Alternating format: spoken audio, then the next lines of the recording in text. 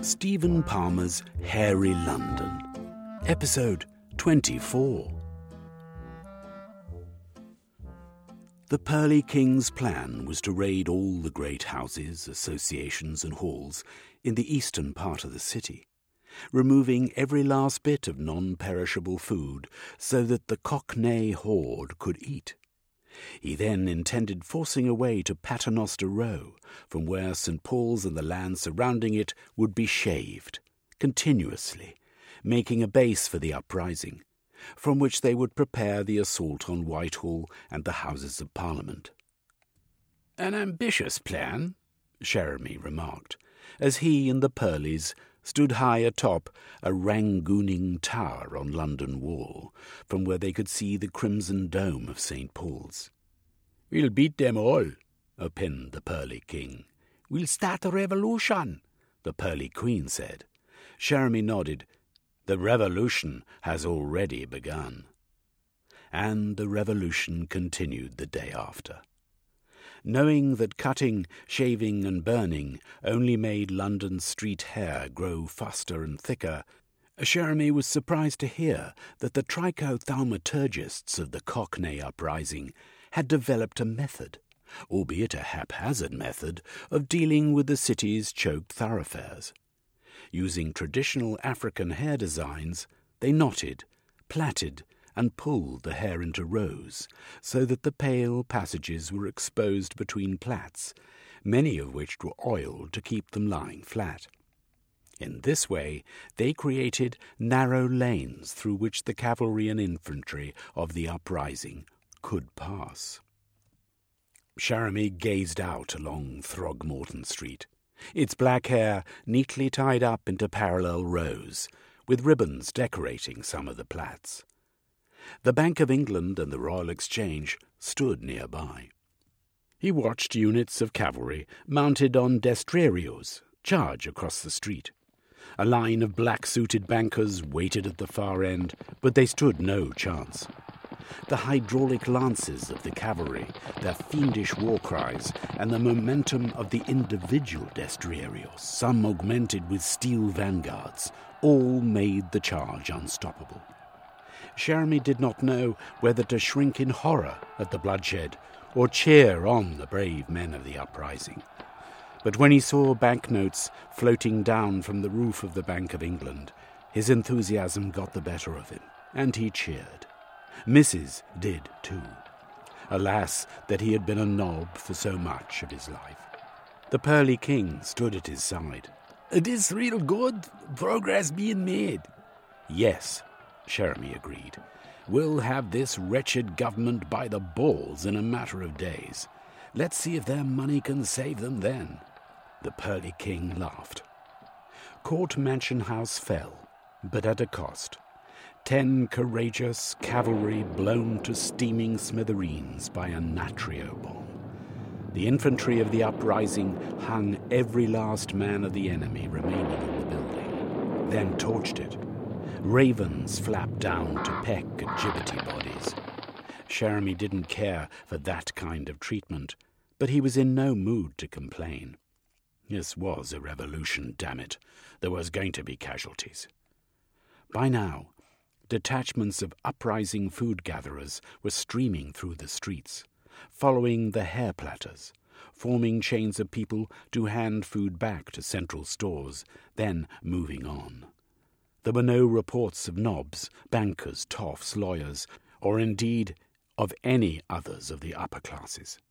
The rumour of the uprising had scattered aristocrats to the four winds. Sheremy smiled, pleased, but he knew resistance would be centred on Whitehall and Westminster. These, here today, these were mere skirmishes. The war had only just begun. By the end of the day, the uprising had reached Queen Victoria Street, Cannon Street, and Watling Street. As night fell, camps were made, food eaten, and Joannas played.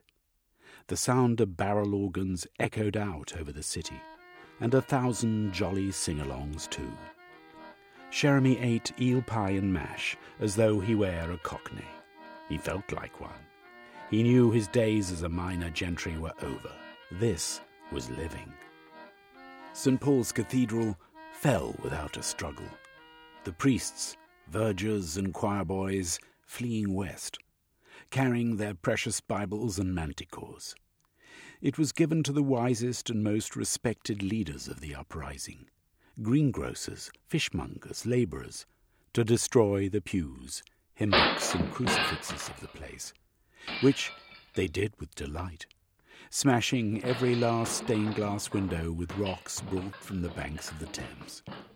In this fashion the building was made clean again, all hint of unearned authority washed away. "'Tis good," the Pearly King said. "I like what I see, and nice the work." Cherami nodded. He stood near to the Pearly King as often as he could, knowing that his presence would be invaluable in the war to come. Yes, Cherami Pantomile was a traitor to the upper classes, but he was a real human being. Mrs. helped out alongside the women of the uprising, which mostly consisted of them telling men how to wash clothes and prepare food. Some women, the stronger and younger ones, fought in infantry units, and a few even rode alongside the cavalry. With the hair around St. Paul's, plaited in West African style, the uprising headquarters were prepared. Hundreds of tents and marquees rose up, so that the land between Cannon Street and Paternoster Row became a tent city, with a grand sequin-studded marquee for the Pearlies. Cherami and Mrs. refused special treatment, lodging in a small tent amongst the ironmongers and mungmongers, where they kissed, cuddled, and, very quietly, made love. Next day it was onward to Ludgate Hill and Fleet Street. Cherami, telling Mrs. he needed to be at the front, put on steel fandangos, goggles and a wrought-work helmet to protect him from the ejector of the battle, for Gough Square was near. As soon as he could, he escaped the fighting and headed up Shoe Lane, and then through a maze of passages into Gough Square. The place looked much the same, the hair longer, unclean, and with lumpy dandruff, over which he tripped. He saw no people, not in the alleys amidst the hair, not even peering out from upper-floor windows. The square was deserted. At his own house he hammered on the door. No key, of course. He heard nothing within, no sound of booted feet, nor Scottish muttering, so he smashed a window and climbed through the glass shards. Brushing himself down, he called out, "Anybody there? McTavish, you about?" No reply. Silence. In the kitchen, he found the desiccated body of his valet, gnawed by rats, semi-clothed. For a while he wept. This scene, he knew, would have been repeated all across London. He unlocked the back door and stepped into his hairy garden, cutting a strip with head shears, digging a hole and burying the body. For a tombstone, he used a simple plank of wood, on which he scratched the words, "Waste of a good man." There was almost no edible food in the pantries, but he took what he could: dry biscuits, salted meat that for some reason had withstood decay, packets of dried fruit. A bowl of oranges on the kitchen table was nothing more than a film of vivid blue mould. From his rooms upstairs he gathered tough clothes, boots, money, and a briefcase of geographical instruments. Also all his papers referencing the Suicide Club. Then it was back to the whirl, blood and bustle of the Cockney uprising. For a few moments he regretted losing that Gough Square tranquillity he had so enjoyed, but he knew it was an illusion, bought at the expense of the majority of the people of London town. Old days, now and gone forever. He shrugged. Back at St. Paul's, he passed his retrieved food on to the gatherers. To Mrs. he said, "My goodness, how I've changed." She nodded. "I knows." Next morning, Cherami spoke privately with the Purleys. "Your Majesties," he said, "I have a boon to ask of you." "Speak on, man," said the Purley King. Halfway up Chancery Lane lies Bedwood's House, the home of the Suicide Club, which is the foremost exploratory society of London. I beg you not to destroy that building. Why? Because inside lie all the tools, papers, and equipment, if any yet remains, that I'll need to carry your dreams on to Westminster. I see, and though I don't like it. Cherami nodded. I understand. The uprising should not discriminate. But, sir, this place is different. I know it intimately. I know its resources, its possibilities.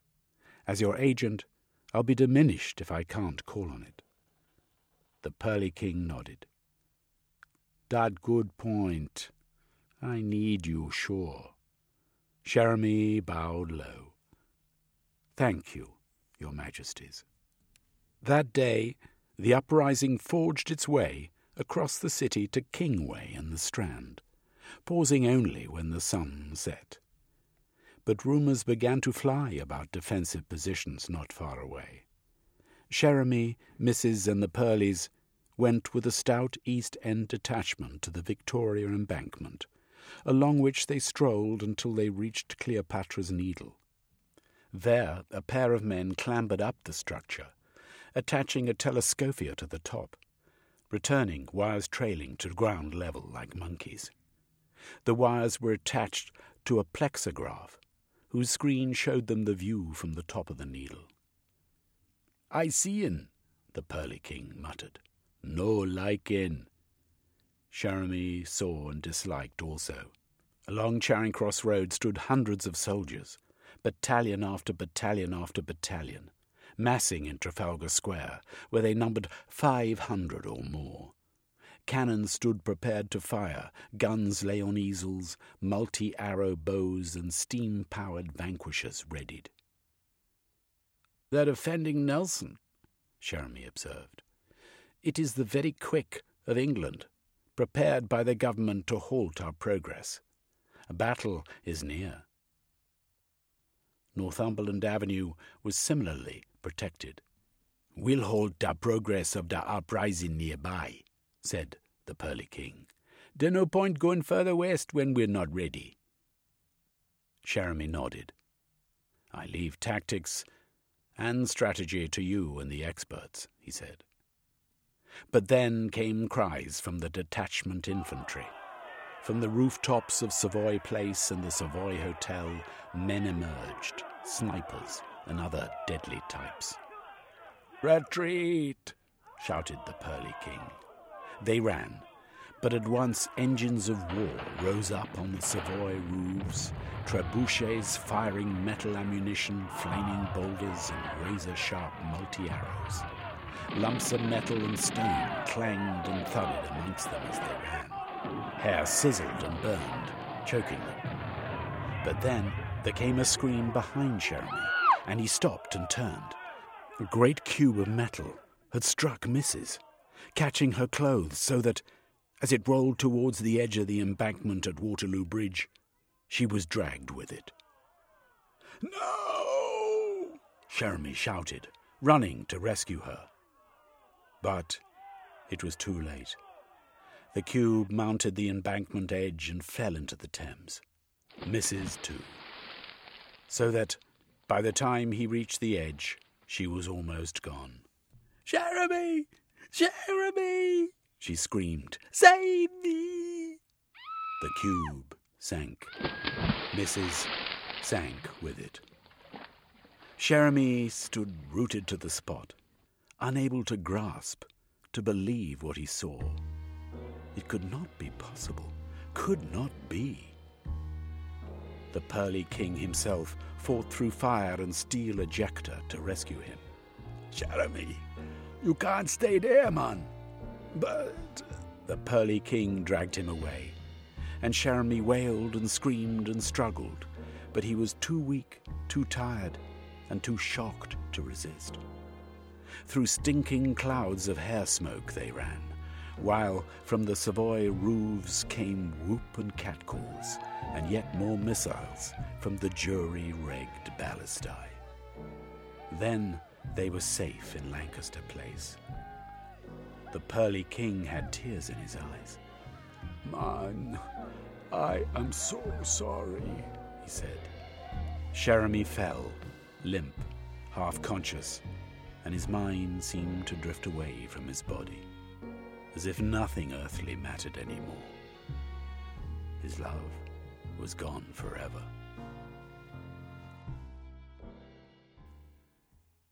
The dragon! Velveen almost fainted when he heard the news. But then he looked at Lilibet and realized that in this place there was something he could do about the dragon. Hair grew around him, thick and luxuriant. To Lilibet he said, "Are the workmen's sheds where they used to be, eh?" "The workmen's sheds?" Velveen stood up. He felt strong, determined. "Where the carpenter works, the blacksmith and the farrier, where the gardeners have their tools." "I suppose so, Velveen, dear." "Well, to those buildings we shall repair. Follow me." They forged a path through the hair, emerging at the end of the pear garden, to head through the walled garden, and then around the west side of the house to the shed complex. Velveen was pleased to see everything as it used to be, the stables, the yards, the sheds themselves. He strode inside the blacksmith's workshop and looked around. "What are you looking for?" Lilibet asked. Velveen grabbed a great iron pole leaning against a wall and replied, "This." "What is it?" He hunted around the workshop, not replying, until he found a knife with a blade, 8 inches long, which he rammed into the hollow end of the pole. "A lance," he said. "A lance? And now I need a horse." She followed him out of the workshop and said, "But most of those horses have been taken away to do war work. Only the poor old ones remain." "Well, I will take the best of that lot," he replied. "I must have a mount." In reply, Lilibet glanced into the sky, gasped and pointed. "The dragon!" Through automatic reflex, Velveen ducked, but the beast was yet some distance away, rising from a roof atop the house where it soared, wheeled, and then headed straight for the workman's yard. "She knows I'm here," Velveen cried. "What will you do?" Velveen raised the lance, ready for action. "Defend," he said. The dragon approached with terrible speed, the wind whistling past its wings with the noise like artillery shells falling. Its hide was dull red. It was clawed and vast, with eyes like the yellow eyes of cats. It opened its mouth and let out a scream, then blue flames that projected 10 feet or more from its mouth, and Velveen saw every one of its prey-hung teeth. He stood firm in the yard, the lance ready to do its worst. With luck, the dragon would try to knock him over, perhaps even land. Then he could plunge his weapon into its chest. But as the dragon approached, Lilibet panicked and turned to run. Velveen shouted, "No! Stand by me! I will defend you!" Too late. She ran. With an adjustment of one wing, the dragon changed course, dropped, then grabbed Lilibet in its claws, soaring off into the sky, turning, then flapping back to the house. Velveen stared. Lilibet shrieked and struggled in the claws at the dragon's right foot. "No!" he yelled. "I will not be beaten this time!" He ran to the stables at once to see a row of equinoxes in which 5 horses stood, all with their heads poking over the doors. Velveene assessed them as quickly as he could. Too old, too small, too fat. That left 2 at the end, a bay stallion that looked perky and a pure white mare, neither too old nor too young. "Yo, my pretty," Velveene said, opening the white mare's equinox door. In the yard outside he checked his lance, then saddled the mare, mounted her and tapped her flanks with his heels. "To the house!" he cried. The mare leapt forward and Velveene cantered across the yard into the iris garden, from where it was a short step to the rose garden. But the hair was growing thick and fast, and he struggled when he approached the house. As he entered the rose garden, he saw dozens of people, most of them wounded soldiers, but many nurses and a couple of doctors. To the nearest nurse he shouted, "Why are you all out here?" "The house is choked with hair," she replied. Velveene looked up at the walls to see blonde hair falling down in great tresses, while most of the surrounding garden was also choked. "Well, we shall see about that," he said. He urged the mare up the back steps of the house until he faced the open doors, where he paused.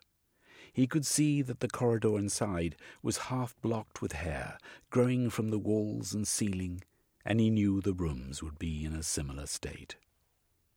"Nothing for it," he told the mare. "Forwards!" The mare did as she was urged, at first wary, but once inside, confident, and Velveene rode her to the nearest stairs. "Upward!" he cried. The mare struggled on the steps, the hair wrapping itself around her hooves, but she forced her way up, then cantered along the corridor to the next set of stairs. In this way, Velveene ascended to the top floor of the house. Here, the hair was thick and crinkled and white, and smelt of shampoo. But at the end of the great corridor running the length of the manor, he saw a tumble-down wall, a ruined door, and a red glow, the lair of the dragon. "This is it," he told the mare. "This is our hour of necessity. We shall gallop down that corridor and meet whatever it is at the end. Courage will be required, but we have that courage, you and I, and we shall prevail, eh? With you, and with my lance, I shall succeed." He paused, drew breath, then shouted, "For Lilibet!" He charged down the corridor as fast as the mare could take him. A few feet away from the ruined door, he got his first view of the lair. A chamber created from rooms with knocked-down walls, piles of rubble in every corner, silver, gold, and jewellery piled high, and in one corner, trembling with fear, Lilibet, and the dragon at the rear of the lair, breathing fire. He galloped into the lair at full tilt, swerving to make straight for the dragon. It leaned forward, screamed, and then let out a column of flame. But Velveene pulled on the reins, slowed the mare, then kicked her forward when the dragon pulled his neck back. And in that flame-free moment, when the dragon was between breaths, he flung himself forward and lunged with the lance. It struck, plunged deep into the chest. With a bellow that shattered windows and hit Velveene like an artillery explosion, the dragon turned on its back, its wings beating the floor. The mare collapsed beneath him. He leapt off, then struggled to his feet and ran to Lilibet, grabbing her, then running out. The mare followed moments later, neighing in terror. Velveene staggered down the corridor, the stench of singed hair making him cough, the mare cantering ahead to escape the din of the dragon's demise. Lilibet gasped as she ran, but seemed unharmed. Velveene took the stairs down as quickly as he dared, then ran to the front of the house, where he paused. "Are you injured?" he asked. Lilibet shook her head. Not physically injured, Velvine dear, but in shock after my terrible ordeal. It is over now. Thank you so much for your courage in rescuing me, she said. It was the very least I could do. You were always so helpful, Velvine dearest. Velvine grinned. Even he, a founder of the Suicide Club, who had tramped, battled, and spied his way across every continent in the world, had not imagined that one day he would kill the dragon. He glanced around. Hair was falling from the ceiling and every wall, great hanks of it, to land on the floor in dull, lifeless mounds. He rushed to the front door of the manor to see the same happening outside, and there was more than a hint of green in the gardens as natural life was revealed. He leaned against a wall, exhausted, and glancing down saw that morning's copy of the Times. Cockney uprising rampages across London town. Working classes of East End in revolt. He picked up the newspaper with a gasp. Great oats, he said. It surely cannot be. But it was. He turned around to tell Lilibet the news, but she was not there. Lilibet, where are you, eh? No reply. Lilibet, there is news from London. We must fly. But nothing. Lilibet had vanished.